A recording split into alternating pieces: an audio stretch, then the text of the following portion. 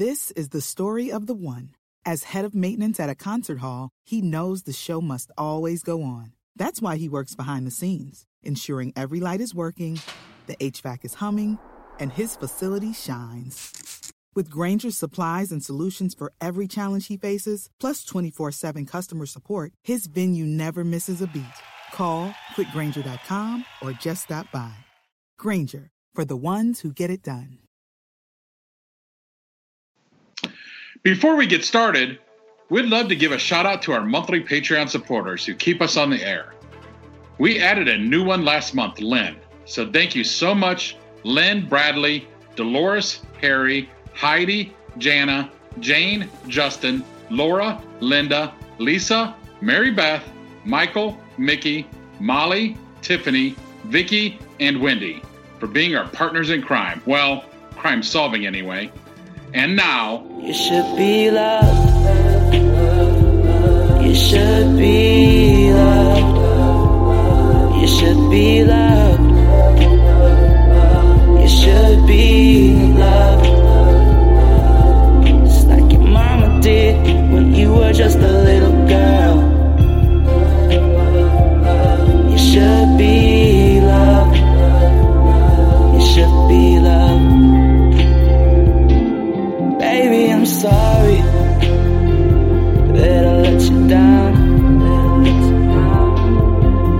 but I hope that it turns around. hello, listeners, and welcome to Ohio Mysteries. You're listening to a clip of You Should Be Loved by John Saylor. John Saylor's a new one with us, right, Paula? He is. Hi, glad to hear it. A singer-songwriter from Youngstown. John is our featured Ohio musical artist tonight. So hang out with us to the end of the podcast. We'll tell you a little bit more about him and let you hear the entire song.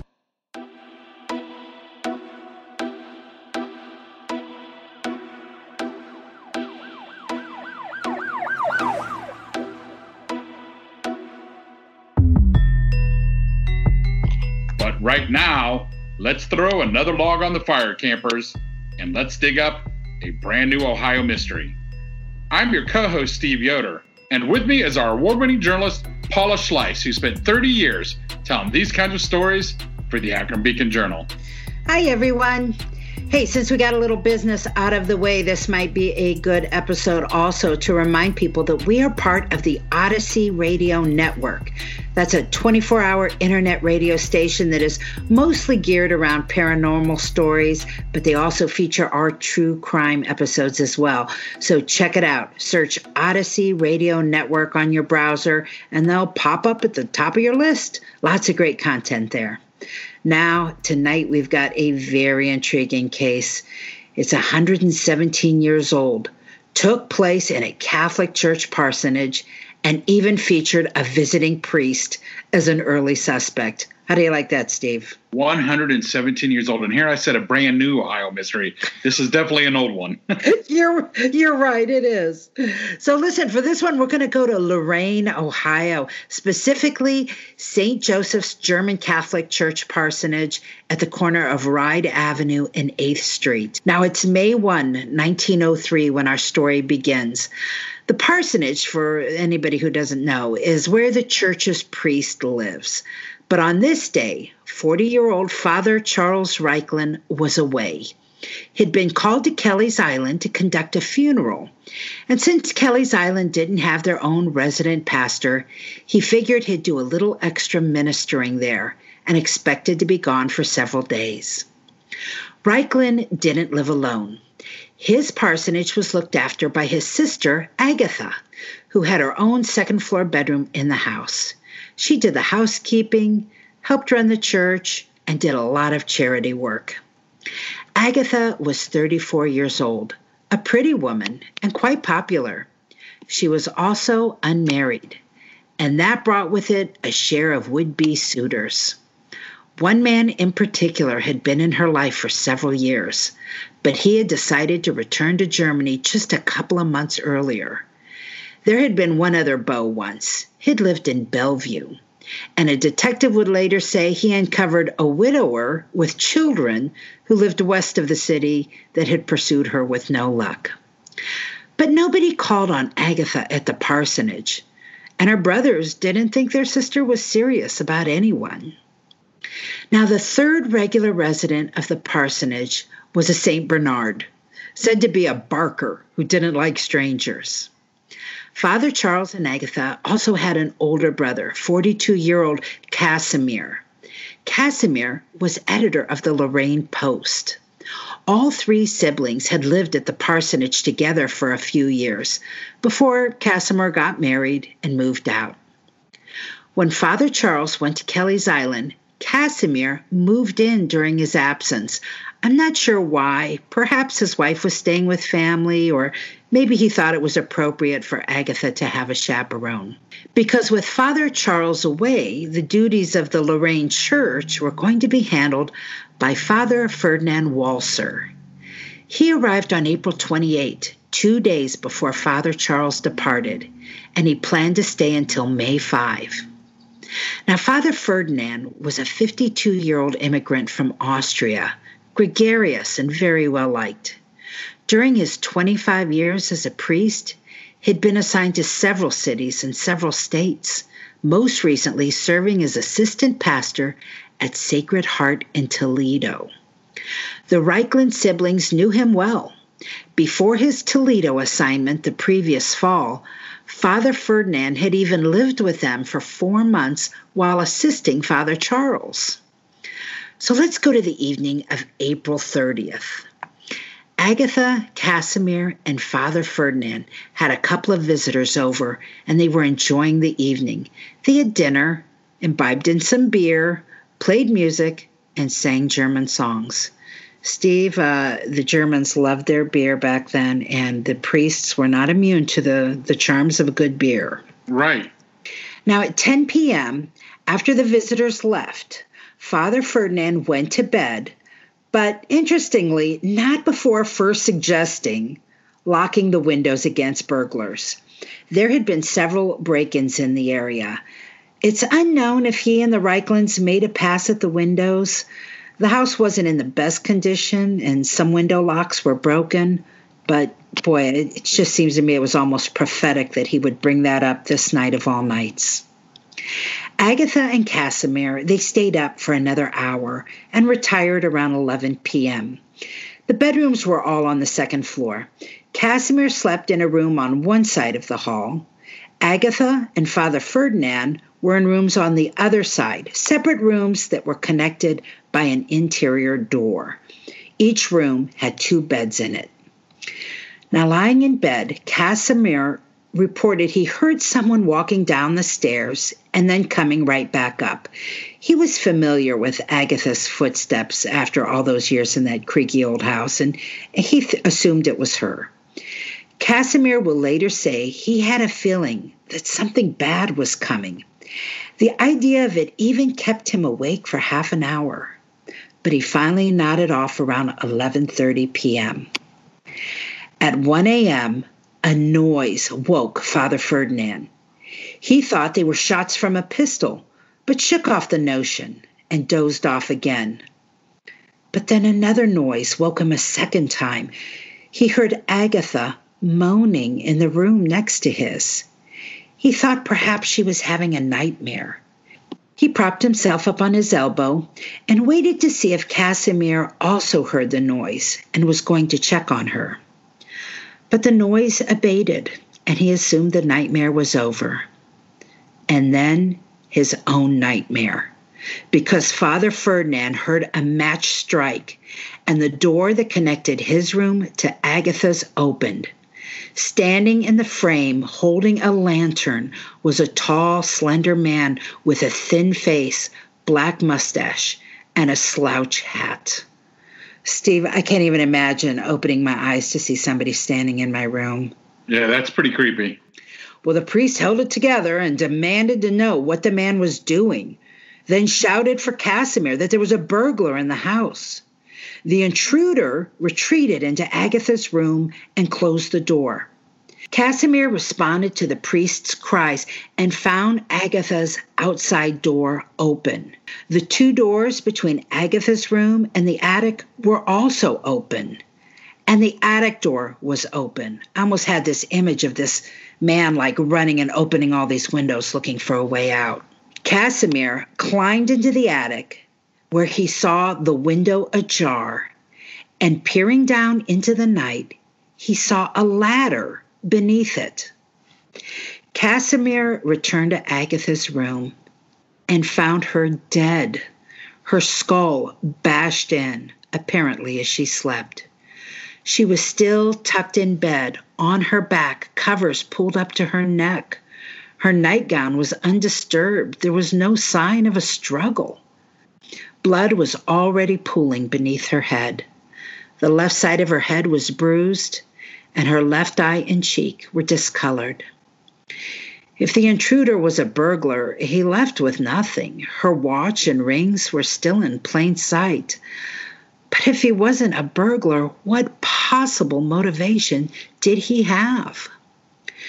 The police were called at 1:10 a.m., arriving 15 minutes later. The resident St. Bernard barked wildly at the new arrivals, although he had been completely silent during the altercation upstairs, sleeping through it in the kitchen below Agatha's room.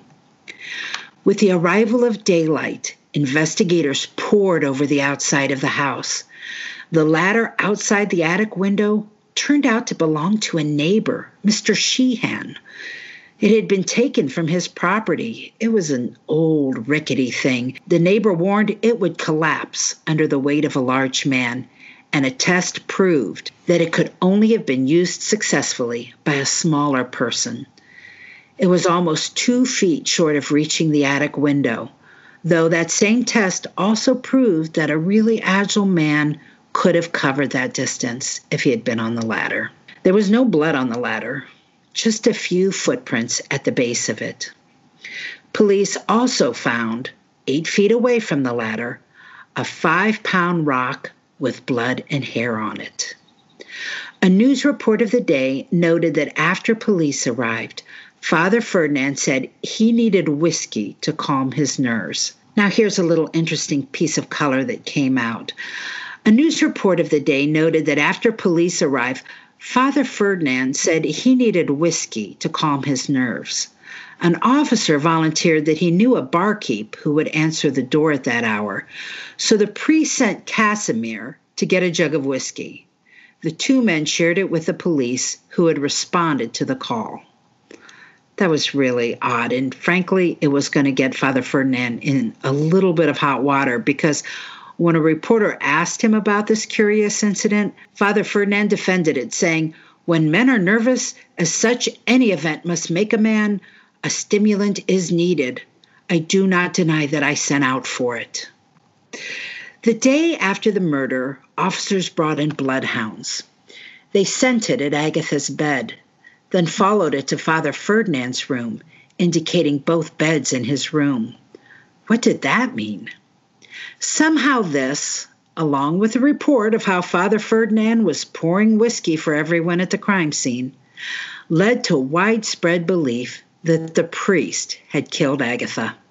He was even briefly arrested, though police told reporters that mostly they were taking him into custody to protect him from the public.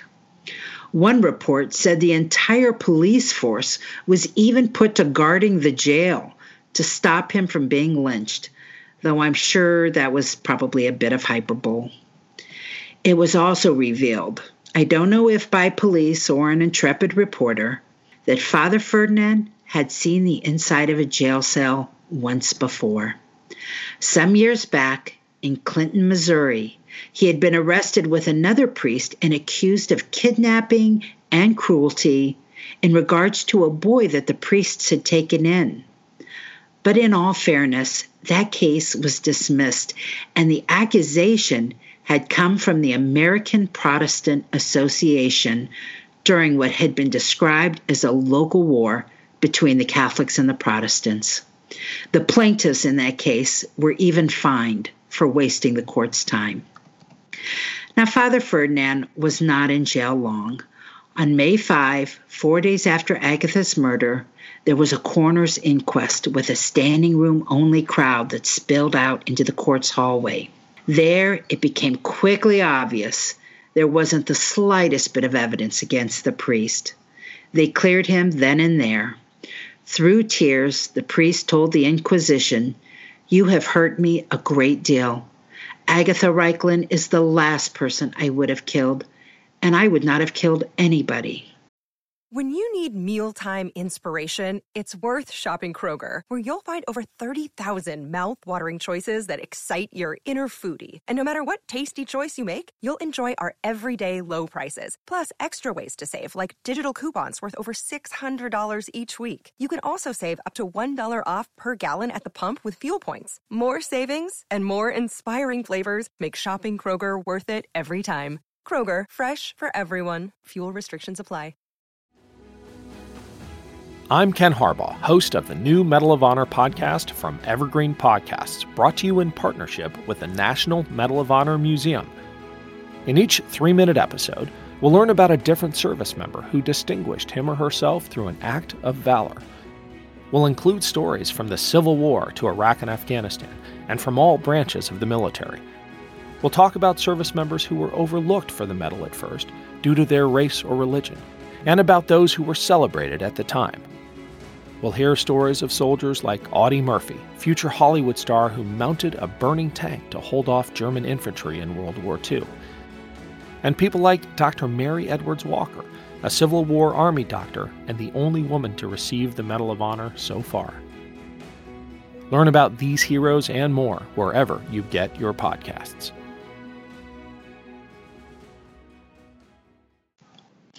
Father Charles Reichlin, of course, is now returned from Kelly's Island, and he defended Father Ferdinand, telling the press those bloodhounds were put through their paces by officers who had already made up their minds as to the priest's guilt, possibly driven by religious prejudice. The inquest ended with the release of Father Ferdinand, and actually local townsfolk quickly came to accept his innocence. But then, who did it? Theories abounded. A jilted lover? A robbery gone bad? A wild maniac on the loose? Police wondered if the rock had been brought in to kill the St. Bernard, presuming whoever entered the house knew the dog was there and would need to be quieted. But then police had to acknowledge that there were better ways to kill or quiet a dog if the intruder had indeed taken the time to plan this invasion. At one point, Agatha's body was exhumed for a second autopsy. The second doctor argued that she might have been attacked by two people, one holding her down while another beat her with the rock. The doctor who did the first autopsy strongly disagreed. Rumors and innuendos abounded. One vicious story that had nothing to support it but was a very stubborn tale was that Agatha and her brother, Father Charles, weren't siblings at all, but just pretended to be so they could live together in sin. Anyway, a handful of men were interviewed and cleared, and the case grew cold. In October of that year, someone attempted to rob a Lorraine hotel called Farrell House by propping a ladder against a high, rear-facing window. An employee held the window sash taut and screamed until the would-be burglar fled. Was that Agatha's killer using the same M.O.? In 1906, 3 years after the murder, the parsonage was torn down and a new one was built. The year after that, in 1907, Father Ferdinand Walser became ill, went home to Rome, Indiana, and died. The Reichlins attended his funeral. By the way, I want to give a shout out to Reddit. That's a forum where a hardworking volunteer collected a whole lot of info about this story, which is where I got the bulk of my research. Steve, what do you think? The St. Bernard is really interesting to me. How many people did he know, felt comfortable around? And to think that this was a time where a lot of immigrants were coming over to America, the Catholic community was pretty huge because they relied on their church. So how many people did that dog personally know and was comfortable with them being in a house. Well, that's a good point. And if this intruder had an idea of what was in that house, had he been in there before, that's a good point. Well, that sounds like a good time to bring in our Ohio Mysteries listener to be our armchair detective tonight. Well, joining us tonight from Lorain, Ohio is Ohio Mysteries listener Jeff Baxter. Hi, Jeff. How you doing? Hi, Paula. How are you? I'm doing great. Hey, why don't you tell our listeners a little bit about yourself? I'm a retired IT executive, and I am originally from the city of Lorain. I was born and raised there, but I have been an Elyria resident for over the last 40 years, but I'm pretty much a lifelong Lorain County resident. So I know a lot of the area, a lot of the some of the folklore and things like that. This is just an interesting thing for me. Now, I'm going to guess that this case being 117 years old, that you haven't heard this one before. I've not heard this one, no. It's a good one, though. It is a good one. It is a very good one. Yeah. Now, let's jump to poor Father Ferdinand, because, boy, I think this guy really got a bum rap. What are your thoughts on him? Obviously, he was an early suspect, at least in the eyes of the community, which was obviously so desperate to solve this case right away. What do you think about what Father Ferdinand was put through? You know, I can't imagine what it was like. There were so many things that happened to him over the first week. The way he was treated and how he was held and all the different things that impacted his life that week. It was all the different accounts I read. It was just amazing that he survived it and didn't come out a madman. You know. Yeah, I have to say, you know, when I was doing the research, and then the first time I saw, he actually spent time in jail having to do with a little boy, you know, right away that stereotype jumps out, and I'm like, oh boy, here we go. But then you find out that it was not only brought against him by the local Protestant organization, which was having a war with them, but that the accusers were even fined for bringing that case to the court and wasting their time. So do you completely dismiss the idea that he had anything to do with it? I do. Yes, I don't think he had anything to do with it. So tell me, what do you think's going on? I mean, who shows up in this woman's bedroom with no motive other than to bash her head in? What is going on? Well, I definitely have a theory. And, you know, one of the things that is so different back in 1903 as opposed to today is rail traffic was the main way that people moved around. And northern Ohio, you know, from Cleveland to Toledo, encompassing the cities of Avon and Lorain and Elyria and Bellevue, I'll throw that in there, and Sandusky, I'm going to throw that in there as well. You know, there was a culture of tramps or hobos, people that moved around on those rail cars with freight trains and probably passenger trains if they could get on them too, as their method of getting from town to town and city to city. And in fact, one of the things I uncovered said that there was, you know, the Lorain police were concerned that what they called the Lakeshore Gang of Tramps had something to do with this murder. And, you know, I don't think that's a bad theory. I think it's a reasonable theory. And I think like any group of people, they would try and protect themselves. You know, and I know from my own grandmother that her parents fed tramps and hobos that came through the little railroad town that my grandmother grew up in. So this was definitely part of the culture, and a murderer in Lorain could have easily gotten away by getting to the railroad, which was only 3 or 4 blocks, literal blocks, city blocks from where this murder happened. You know, and I know I've walked those streets myself as a high schooler in Lorain. I know I walked those same streets and saw that. But one of the things that I found was that there was a newspaper account I read that in Thursday afternoon on April 30th, in Avon, Ohio, there were what were called two strange men. You know, they were seen in Avon, and they were seen boarding a car for Lorraine. One of the strange men was noted to be about 5'6" and thin, and the other gentleman was a tall, slender man. So this was the description that was given by people in Avon that saw them. And they were kind of keeping an eye on these guys because they didn't know who they were or what they were doing there. But later on in Lorraine, these two strange men were also seen. I think it's the same ones because the descriptions given by the people in the neighborhood, coincidentally, by the parsonage. The neighborhood people in the area of the parsonage were keeping an eye on these guys because they didn't know who they were either. But they were described as a short, slender guy, and another one who was, again, described as a tall, slender man.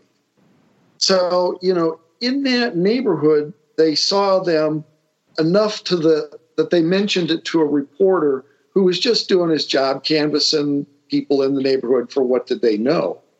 So it appears to me that from Avon to Lorraine, they jumped a train, and after the murder, the murder was caused by a slender man who was able to scale the ladder that was pulled from the neighbor's backyard. And the murder weapon was already upstairs because another account I read was that the rock that was used to kill her was actually used by Agatha as a doorstop. So it was already upstairs. Nobody had even carried up the ladder. But I do think that this person was looking to commit burglary. And the reason that they were kind of going there was because they knew that, Father Charles was going to be away taking care of a funeral on Kelly's Island. And normally at this point in time, it was Agatha and Father Charles were the only two that lived in the house. Because Casimir had left a couple of years earlier, and except for an occasional guest, they were the only two residing there. So with Father Charles out of town, the expectation was that she would be there by herself. Well, kind of unexpectedly, the brother Casimir, he came and stayed the night, probably because he didn't want his sister being alone in a house, because that wasn't a proper thing maybe for an unmarried woman to do.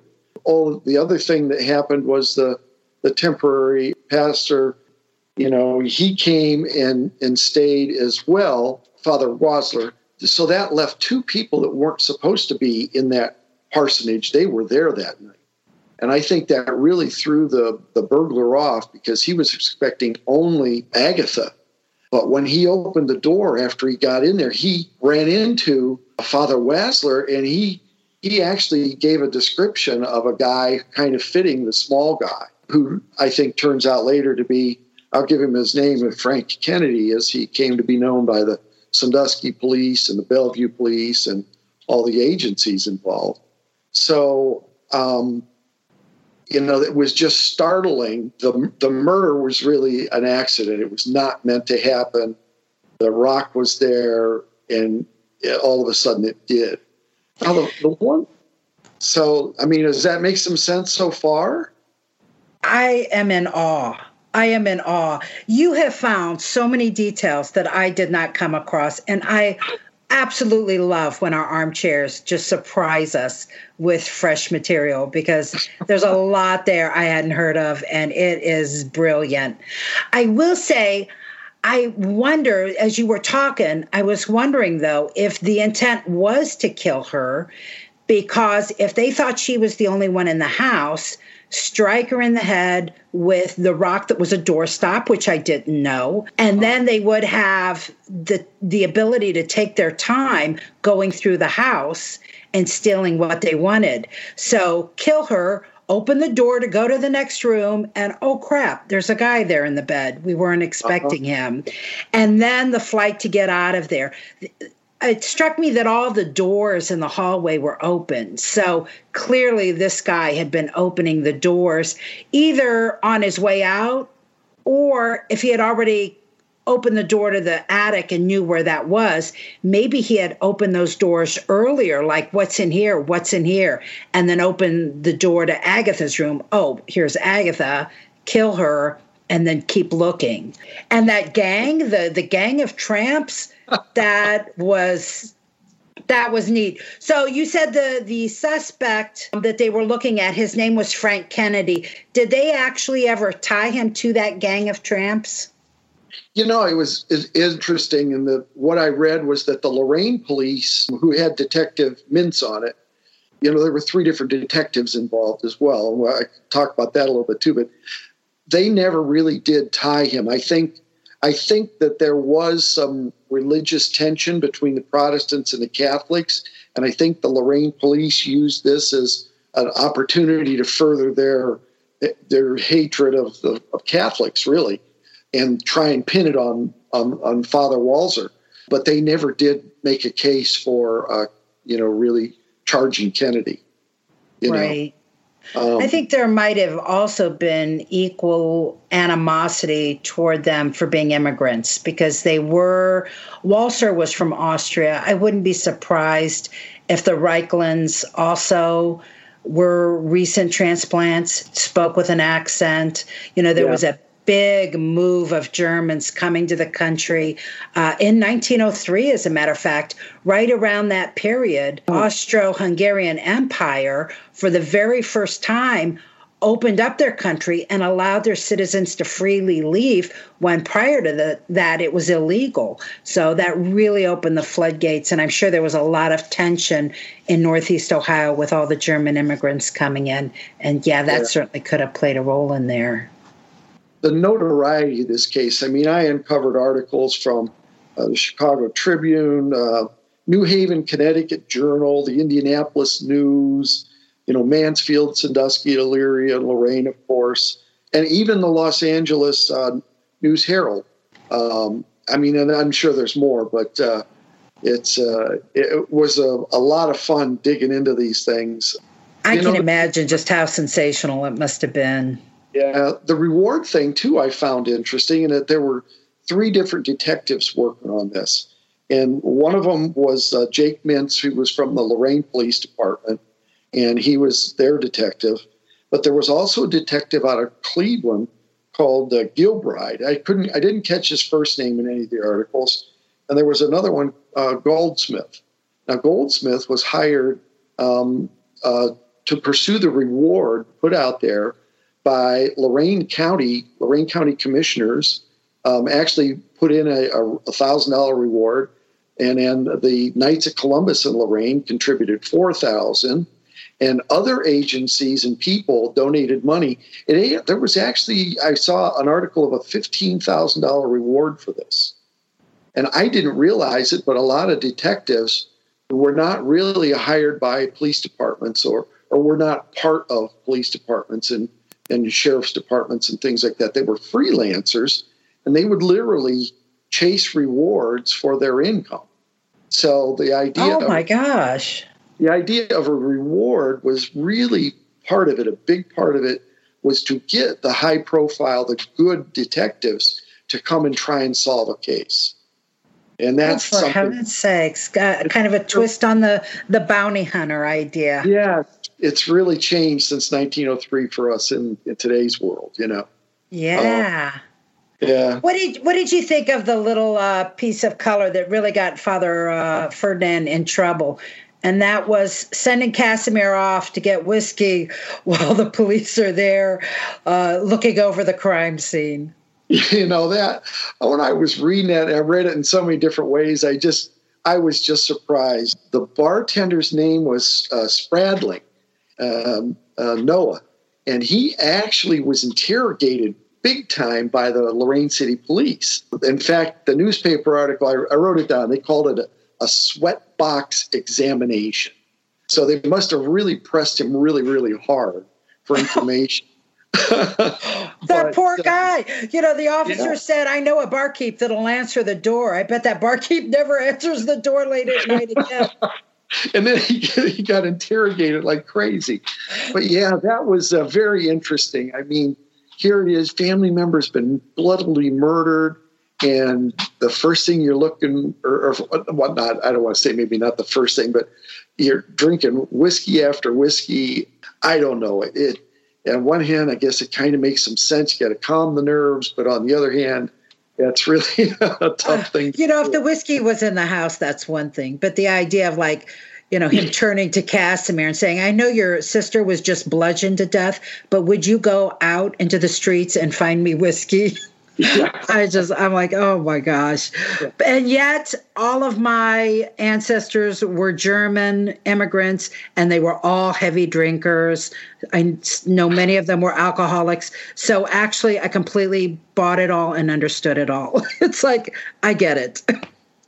Well, in one account I read too said that earlier in the evening that, Agatha and the father and the brother and other friends were enjoying singing German songs and having a drink and having a party, and that's what they had been doing earlier in the evening too. So I get the sense that they were well on their way. Yes. And I think that played a lot into the community's mindset too, when they decided to kind of turn on him for a while, the idea of all the drinking that went on. So now there was that curious case just a few months after this happened, of the robbery at the Lorraine Hotel, the Farrell House, where somebody had propped a ladder against a window and attempted to get in that way. What do you think? Could that have been the same person or persons using the same MO? I think it was a copycat. With the hotel, what would the motive be? Was there a rumor of valuables to be taken? But to me, it just appeared to was somebody that got an idea from this case, because Kennedy was at that point in time, he was safely in a prison in Fremont for his burglary that he committed in Bellevue a couple hours after the murder. So got it. And I thought it was interesting. You said Kennedy had a kind of a partner in crime. Because that second coroner who autopsied Agatha thought it was possible there were two people that had attacked her. Now, I don't know if that's the case or not, but when you said that right away, I remembered that the second coroner wondered if two people had been involved. Yeah, and my theory also says that the tall, slender man also went up the ladder and was in the house. I think both of the suspects were up there. But the only one that was ever mentioned was the short guy. But the tall, slender man was not involved in the burglary in Bellevue or any of that stuff. Okay. Yeah. And the other thing is I actually talked or text one person who's a member of the Reichland family today, lives here in Elyria. But I wasn't able to make connections to do some talking with him. And another person I used to work with actually is a great, great, great niece of Agatha. And she's looking forward to connecting with me to get some details on what actually happened and what my theory is as well. I used to work with this gal. So now, did she hear of this? Was this a case passed down in family lore? Well, at least the fact that Agatha's murder happened. My friend's mother was actually a Reichland. So it did come down through the family, yeah. But none of the details on what happened or anything, which was interesting. Well, I'm glad that we can present them with my search and all your wonderful research, because that's a great thing to be able to put in the family heirloom box and pass on. One thing I thought was interesting was that the Lorraine mayor, Mayor King at the time, had a theory that there was a madman who did this, a maniac, as some of the articles called him, and kind of a Dr. Jekyll, Mr. Hyde in Lorraine. They thought that there was a madman on the loose that had affections for Agatha, and that this person did this in one of their maniac states. Well, to be honest, we have covered a couple of episodes about maniacs just like that just seem to have no real motivation for what they do other than just wanting to go out and kill. So I wouldn't dismiss it. Certainly a possibility. Wonderful. Jeff, thank you so much for joining us. We really appreciate having you. Well, you're quite welcome, and thank you so much.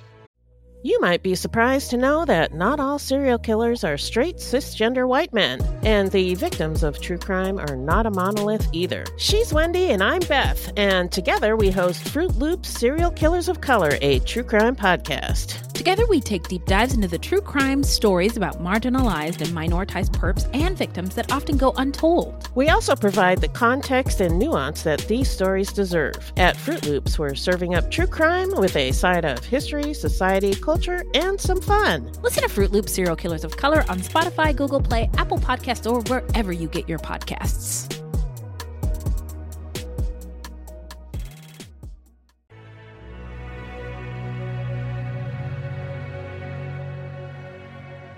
That's it for tonight, listeners. For photos, news clippings, and more on this and every episode, hop on over to our website, ohiomysteries.com. And that brings us to tonight's featured Ohio musical artist. John Saylor is from Youngstown, and he's been writing and producing music for about 10 years now. He plays several instruments, and he's actually the second member of the band Sister Luna that we have featured. With the pandemic going on, a lot of these musicians haven't been able to perform publicly. So Sister Luna is making the best use of this time by working on a new album with the intent to release it this summer. We recently featured Hayden Brook, who's another member of that band. But these guys also perform under their own names, and that's what we're focusing on tonight as we bring you John Saylor and his single, You Should Be Loved. And if you like it, be sure to find him on Facebook or the website Bandcamp. Just search John Saylor Music. Well, let's have another listen to You Should Be Loved by John Saylor, and we'll see you back here next week for another episode of Ohio Mysteries.